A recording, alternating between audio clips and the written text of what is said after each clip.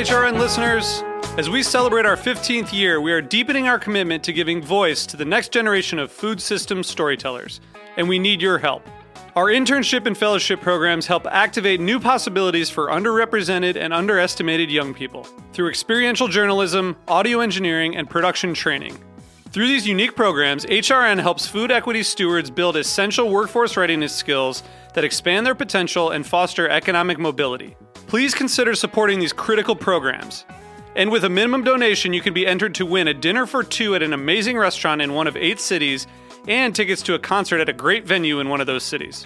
We have incredible partners across the country who have donated, as they also share our passion for helping to educate the next generation of food systems storytellers. Check out heritageradionetwork.org/15 to donate and enter to win today. That's heritageradionetwork.org/15 to donate and enter to win today. And make sure you donate before March 31st. Thank you. Good afternoon, Heather. How are you today? I'm doing very well, thank you. How about yourself? I am doing outstanding. It's a pleasure to be here on the Farm Report once again. Yep, we're happy to have you help us introduce 2 great interviews we have coming up. Yeah, one of the things I love about Heritage Foods, the ethos of Heritage Foods USA, is the concept of saving heritage foods by eating them. And we have 2 outfits today that kind of prove that. We're going to talk to Eric and Colleen Rapp of Leonn, Kansas, the Rare Barn. They raise rare breed rabbits, and the rabbits that they've chosen are remarkably similar to jackrabbits. They're a hardy breed with long hair and long ears, and this is a good thing because the Rapps live in what is essentially tornado central in Kansas, and they'll have weather swings from tornadoes and hail to 100-degree Fahrenheit summer weather. And this is not a problem for them because they have the right breed of rabbits. Yeah, and this is a model that sounds like can be reproduced anywhere in our country at that point.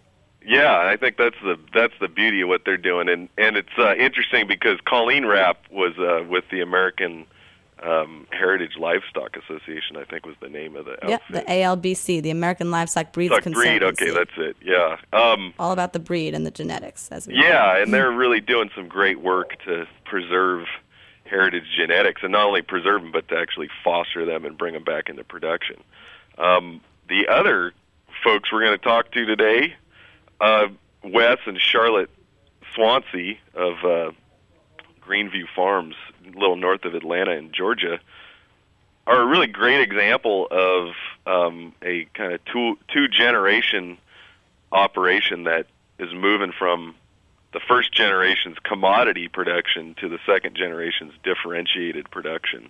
And they are raising pigs out there. And Wes's dad was a commodity pig farmer, and Wes and Charlotte are biologists by training, but they wanted to come back and get involved in the land and agricultural production and help their dad make the switch into a more differentiated, sustainable model. Like any child-parent relationship, we're the ones ready to make the change, the younger generations.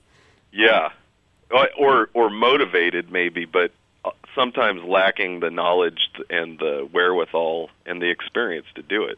Yeah, well, that brings us back to Q Report theme of roots that we often go back to. You still got to stick with your roots and look up to your parents and elders for advice and, to be your mentors. Absolutely. I don't think you can change, you can't turn around the battleship of our culture and everything in a bathtub. It's going to takes a concerted effort, and everybody's got something to bring to the table. So that's kind of the theme of today's Farm Report. I hope you have a great day. Yeah, enjoy your Mother's Day. Thank you for joining us this Sunday, and I look forward to speaking with you next week. Yeah, and I've been called a lot of things. Mother's probably not the worst of them. Well, you have yourself a good one, and thanks to all the mothers out there listening. Adios. You. Take care. Bye, Brian. Bye. Hey, Eric, how are you today? Doing pretty good. Thank you for joining us. We're with the Heritage Radio Network, and we're with Eric Rapp of the Rare Hare Barn in Leonn, Kansas. And Eric, why don't you tell me and our listeners a bit about your farm and what it is you raise? What we've got is a heritage breed of rabbit farm, and they're rabbits that existed back in the 20s and 40s, and the work we're doing is trying to get that breed back into the condition it was used for back in that time frame for meat and fur. And there's a lot of work that needs to be done with it because they've kind of been taken down the show circuit, and the qualities that were there back in that time have been lost. So that's kind of what we're working with, and the end product of the work is going out to restaurants or people that are needing breeding stock. So where did you acquire your breeding stock from? It was about a 2-year wait. Like most heritage breeds, they're not a drive-up window item. You can just call up and drive by and pick them up. We started with what I would call some of the existing breeders in Indiana, and brought back some seed stock from there and started working from there, and then within our own herd kind of started on improvements from those breeds. What breeds exactly did you choose?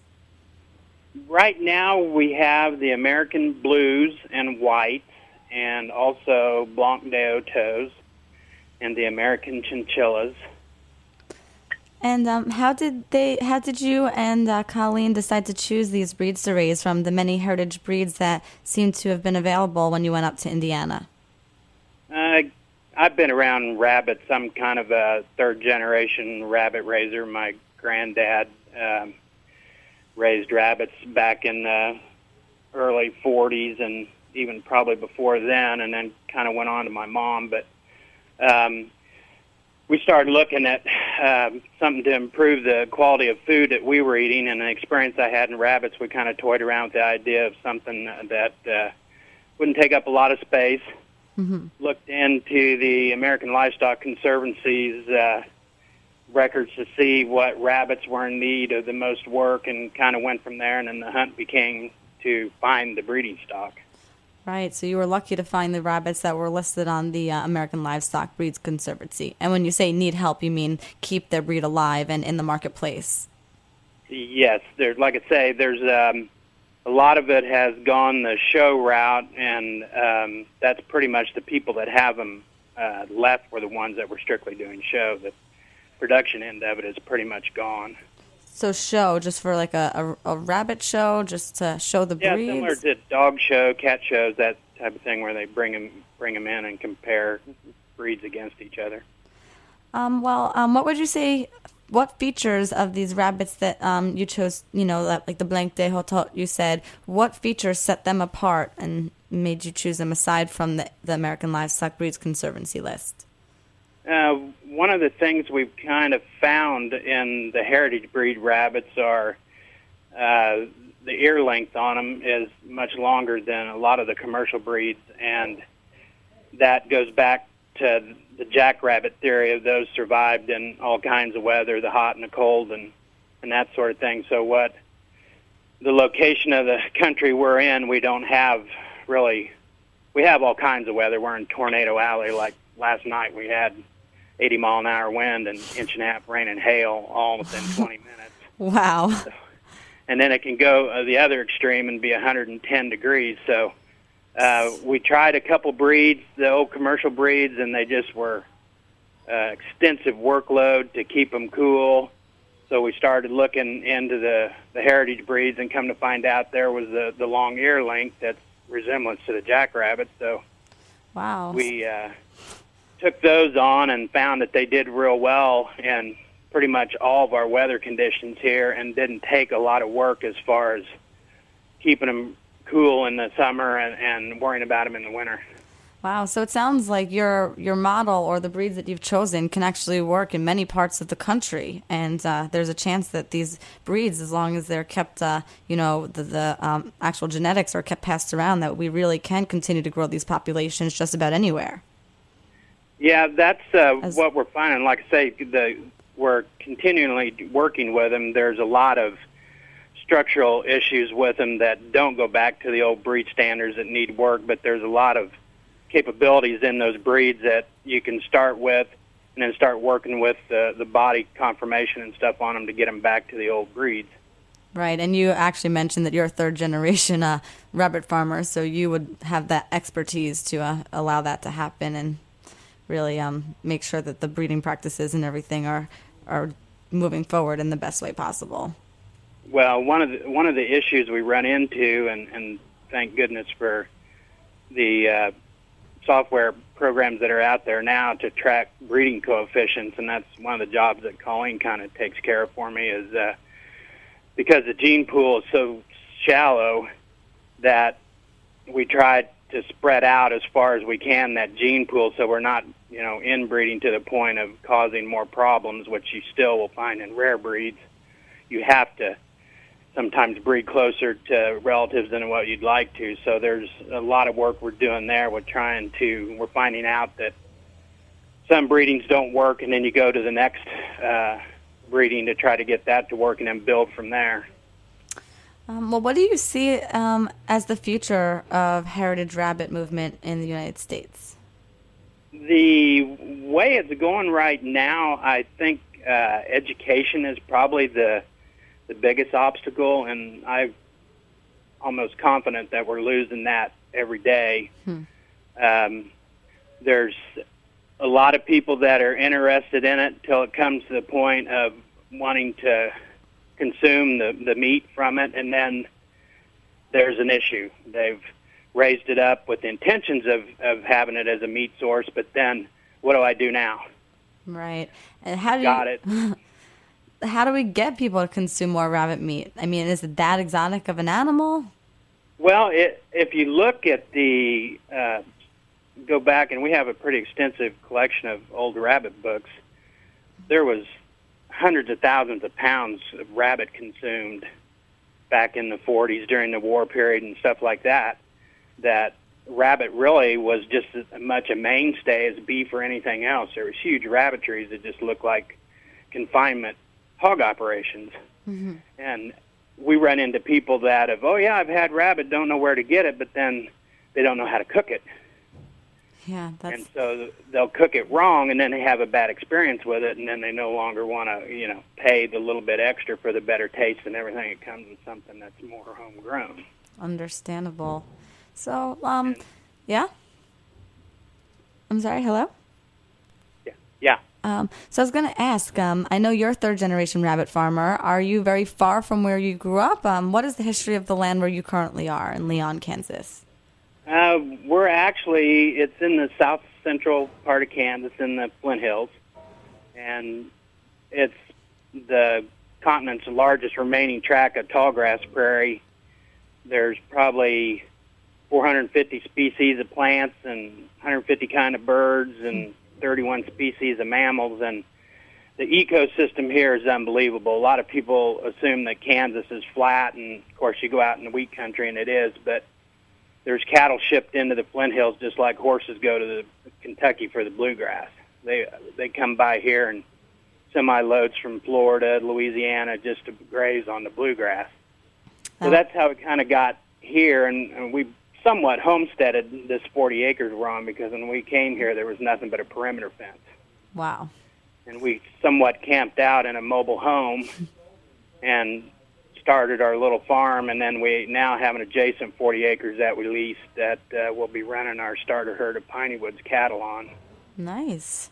And are there any other animals that you have that you raise on your land besides rabbits?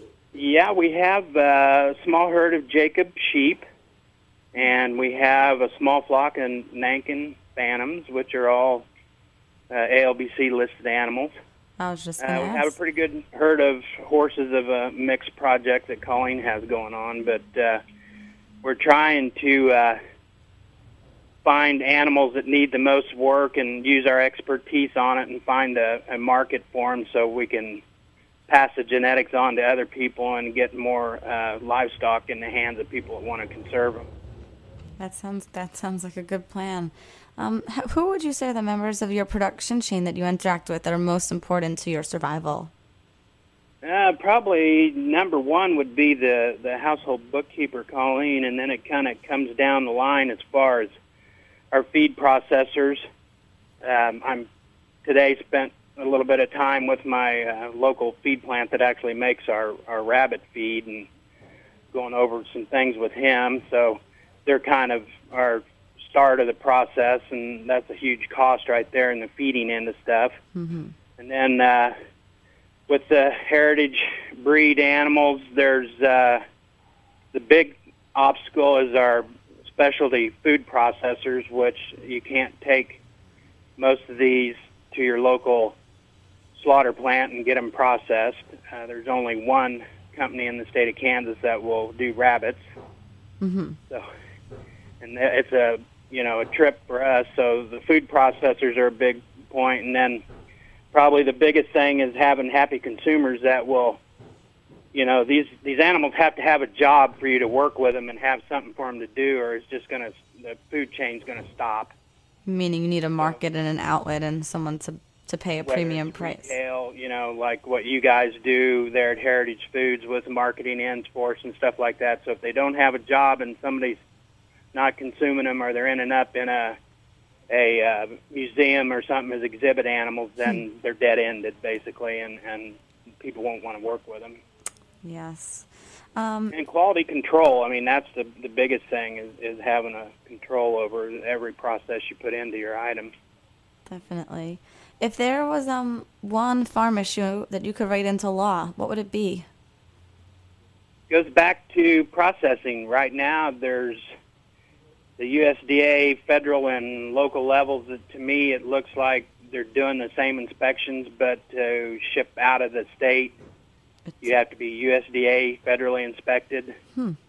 And there's a facility that's 9 miles down the road from us that doesn't do rabbits, and there's too many obstacles for them to do it. So I know there's some work being done, and it's like everything else, it's a slow process, but it sure would be nice for everybody to get on the same page, and I think it would help a lot of these processors to know what they could do to help the producers out. Yeah, no, that definitely sounds like a nice thought for sure. How long have you and Colleen been on your land for? We have been here since 1995. Since 1995. And do you have a 5 or 10 year plan for how you hope to move forward with things? Well, what we're looking at right now is the rabbit production end of the farm is doing real well, and we've kind of building it in stages. So like the economy has done here lately, if something tanks on us, we're not going to be totally into a bunch of equipment and stuff like that. So we're kind of build it in phases, move out of one unit into another kind of sort of time frame, and then go from there and get it up to about 100 does, which would produce around 2,100 offspring a year. And wow. Of course, out of that, there's a huge demand for the breeding stock. Mm-hmm. That's great. There's a lot of calls that come in are from people that are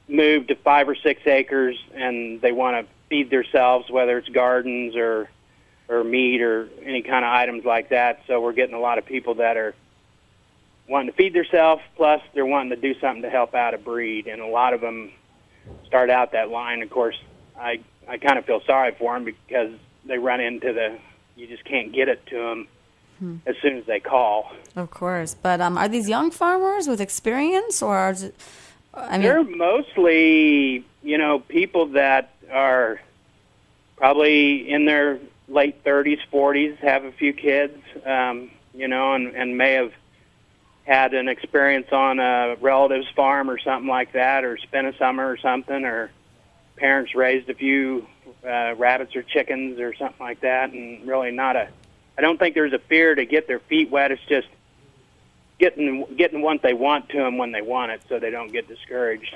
Definitely. And you think rabbits, I guess, is a good way to start off. I mean, it sounds like the animals are pretty easy to, not necessarily pretty easy, but it sounds like they're a good choice for a beginner farmer. Well, they don't take up a lot of space or equipment. You can pretty much put into them what you want to. You can pretty much feed them scraps out of your garden, and they're a pretty versatile animal as far as that. We actually had gotten a SARE grant to do rabbits raised on prairie grass pasture alone, and so they were fed no manufactured feed at all. So it can be done if you get the right animals, and that's kind of what we're working with. If we're seeing a certain breed that has things that stand out that we need to work on, that makes a rabbit where you don't have to buy a bunch of commercial feed to finish it out.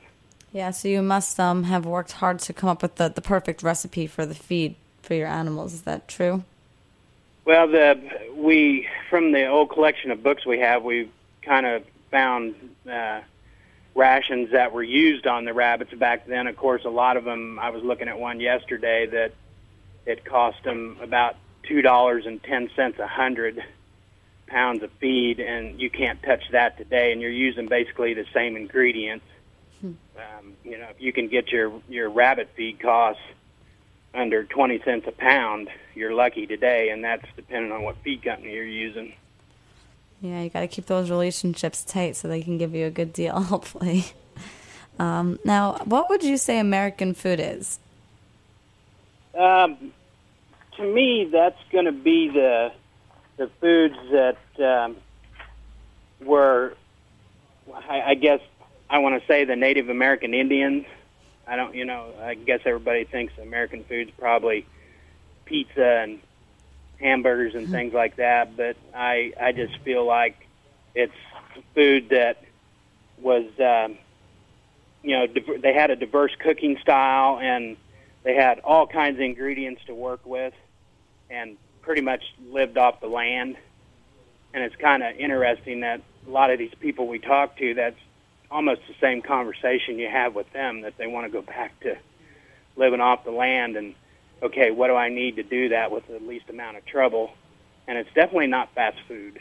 Nope, it's slow food. It's just the opposite. And it's a movement and something that we're all looking to go back to. Bringing it back to the basics and to the land is something that we, as a country, may have to do sooner rather than later. So, Eric, it's been a pleasure speaking with you today, and we hope to have you on again soon. And thank you. And no problem. Anytime I can push these heritage animals and the products from them, I'm more than glad to do it. Well, we learned a lot, and we'll talk to you soon. Okay. Thank you. Take care. Bye. Bye. Hey, Charlotte. How are you doing today? I'm great. How are you? I'm doing well, thanks. We're here with Charlotte Swancy of Riverview Farm in Northwest Georgia. Charlotte, can you tell me and our listeners a bit about your farm and what you raise?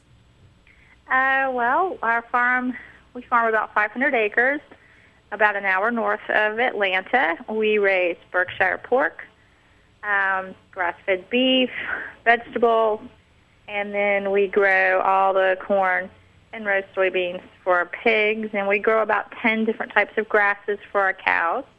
Wow. Our farm is a closed system in that we grow everything for our animals, and we utilize all their manure for all the vegetables and crops that we grow for them.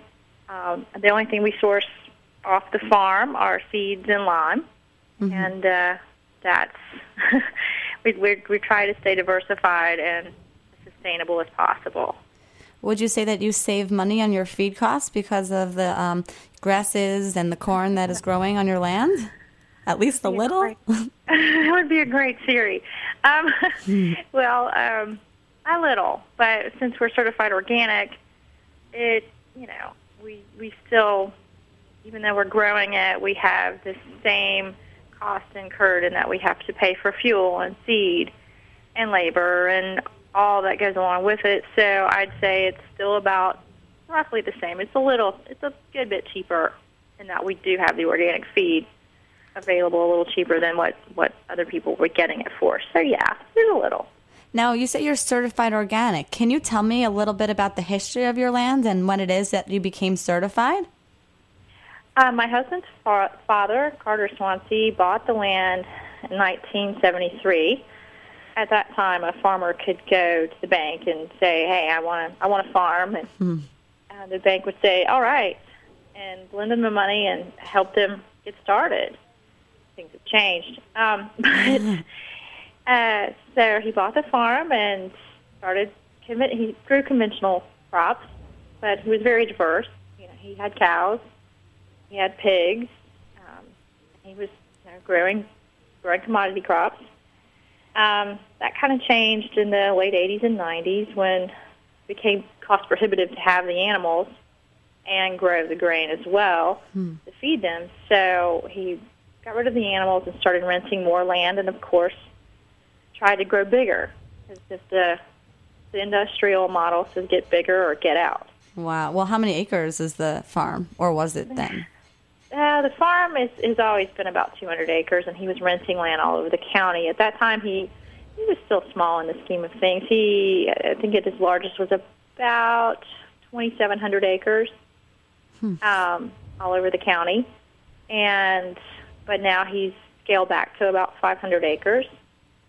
When my husband and I got married, we both studied chemistry, and we're really not looking forward to spending life in a lab. That does not sound like fun. Yeah, we found it tragic that a farm this size, small, could not make it work in close proximity to a large city like Atlanta. It just did not make sense. Right. And, we decided it was a good opportunity to move back and see what we could do. We started raising medicinal herbs and vegetables, and his father started to see, well, hey, there is going to be a market for organic feed and corn and beans and wheat, things like that. So he began to transition into organics and shrinking this amount of land that he rented. And, just because he didn't need all that land anymore. Right. So do you think that your young age and coming back to the farm gives you some sort of, forward-thinking attitude that affects the commitment to growing organically and sustainably? Yeah, I do. And I think, for him to see, for Wes's father to see, well, my son is interested in doing this, and there is he can make a living doing this, and yeah, let's do it this way. I mean, all farmers want to farm sustainably, but the market, sometimes dictates to them what they need to do rather than what they really want to do. So it was a natural transition for him to get back to the diversified farm and bringing the animals back and growing the food for them, because it's just the natural thing to do.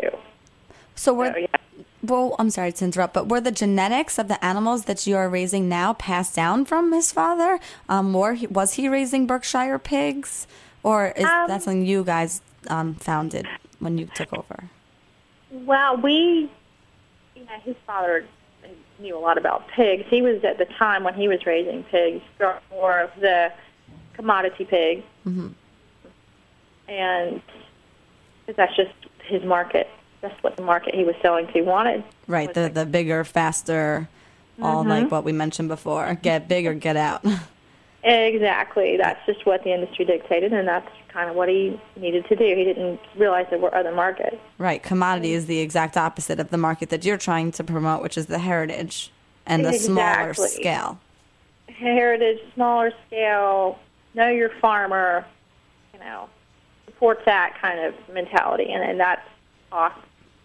So when we were choosing pig breeds, we, his father was talking about the lard pigs they raised when he was a boy, and all these different breeds. And the Berkshire hog it met the needs of what our customers are wanting. The restaurant,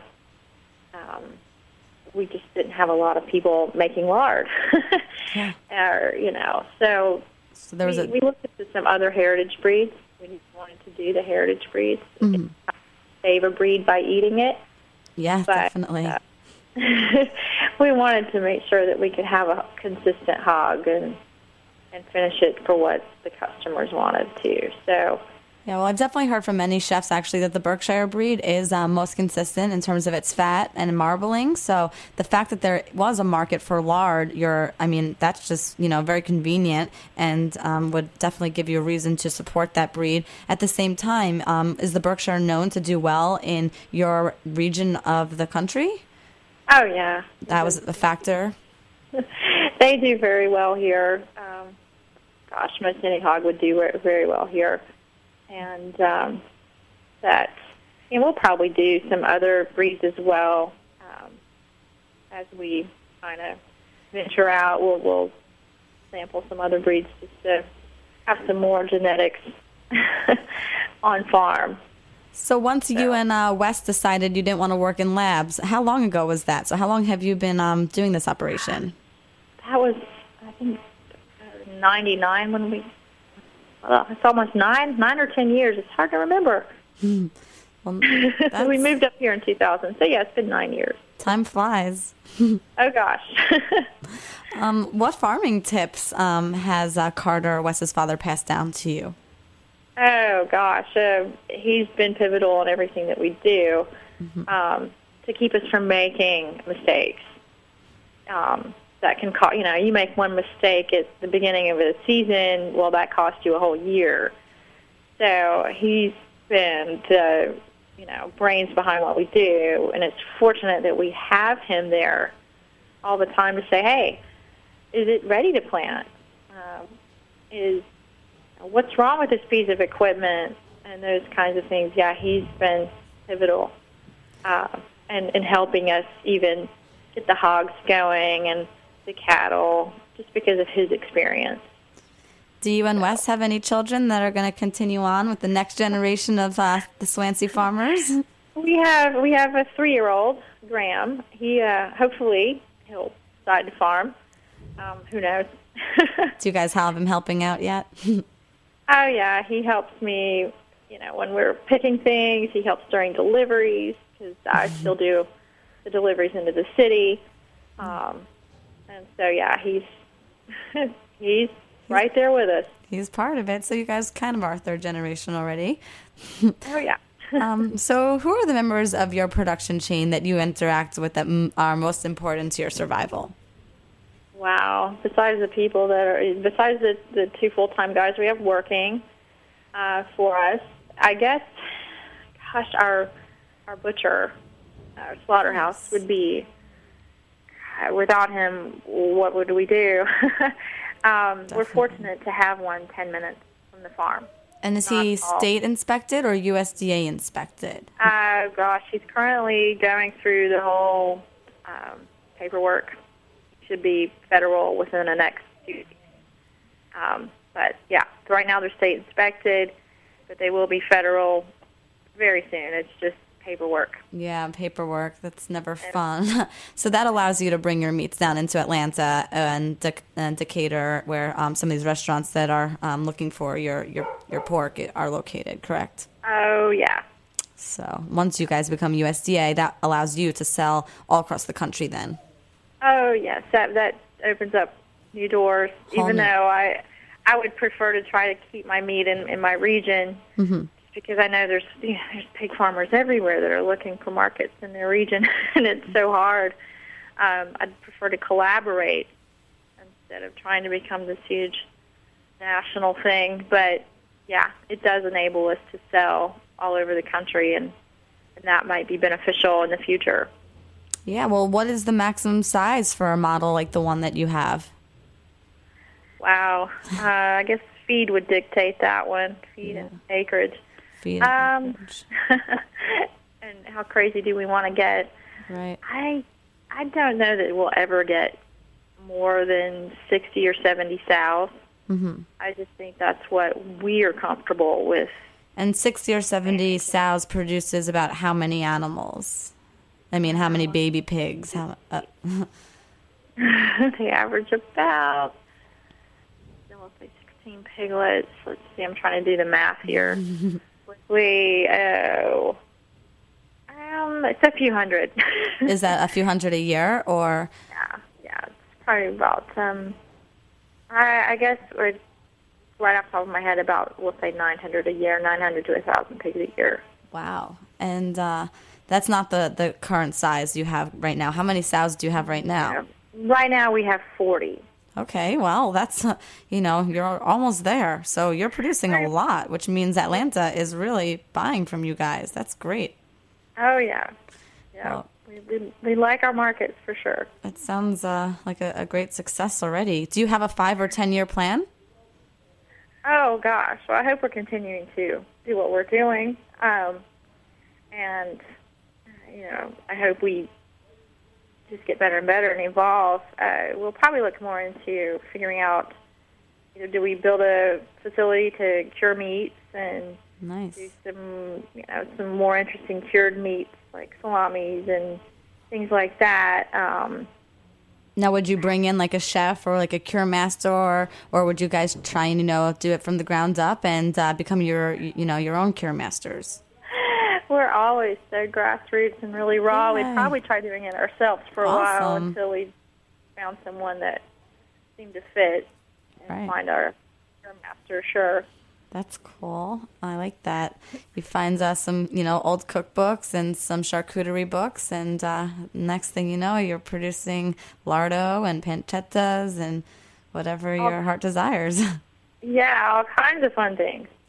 Great. Well, how will changing global weather patterns affect the foods you raise? Wow. Well, for us, since we are dependent upon ourselves to feed our animals, if it's too wet or, we might not get a crop in, or we might lose a crop, we are looking at constantly getting some more local people involved into, if they don't want to certify organic, fine, but at least growing non-GMO varieties of corn and soybeans so that we can feed our animals, at the bare minimum, non-GMO feed. And GMO, genetically modified crops. I think that's important to, yeah. even if someone's growing conventionally, at least the genetically modified issue can change a lot of things. But, gosh, I guess we'll continue to just try to adapt and evolve to change with the weather. I guess you would need some tools there to overcome nature's obstacles. Are there any that you can think of that will help? Let's say there's too much rain at some point or not enough sun. Too much rain is hard because it's hard to get rid of the water. Drought, we do have irrigation because our farm's bordered by a river. So as long as the river's flowing, we can continue to irrigate. So it's fortunate. But, if there's not enough sun, wow. That would be a tough one. How would you say technology hurts or helps your farm? Well, the tractor, things like that. We love our tractors. I'm sure. They do. It's easier. Especially with the amount of land you guys have. Yeah, it definitely makes a difference. We want to pull in more solar. For a while, for at least 2 years there, we were using biodiesel until it became cost prohibitive. Oh, really? And, yeah, it actually became more expensive than diesel. Yeah, gas prices did go down, so I could see why that would have changed. So it kind of made it difficult for us from an economic standpoint to continue, even though we really enjoyed using biodiesel and everything. But did you then have to go ahead and change some of the some of the equipment you were using that was to run on biodiesel or diesel fuel back to regular? Most everything we use is diesel. So it's a matter of changing your fuel filters. Okay, so that's not the worst thing in the world. Oh, no, that was minimal. That's easy. In the grand scheme of things, I'm sure. Yeah. But technology, fortunately, the Internet's been great to help sell things. Yeah, definitely. With the outside world. We don't use a lot of that high-tech stuff that some industrial-scale farms use. It just seems superfluous. Why would we use it? like global positioning things. I mean, we just don't really have a need for that kind of thing. But, tractors, irrigation pumps, things, that type of technology has been wonderful. But,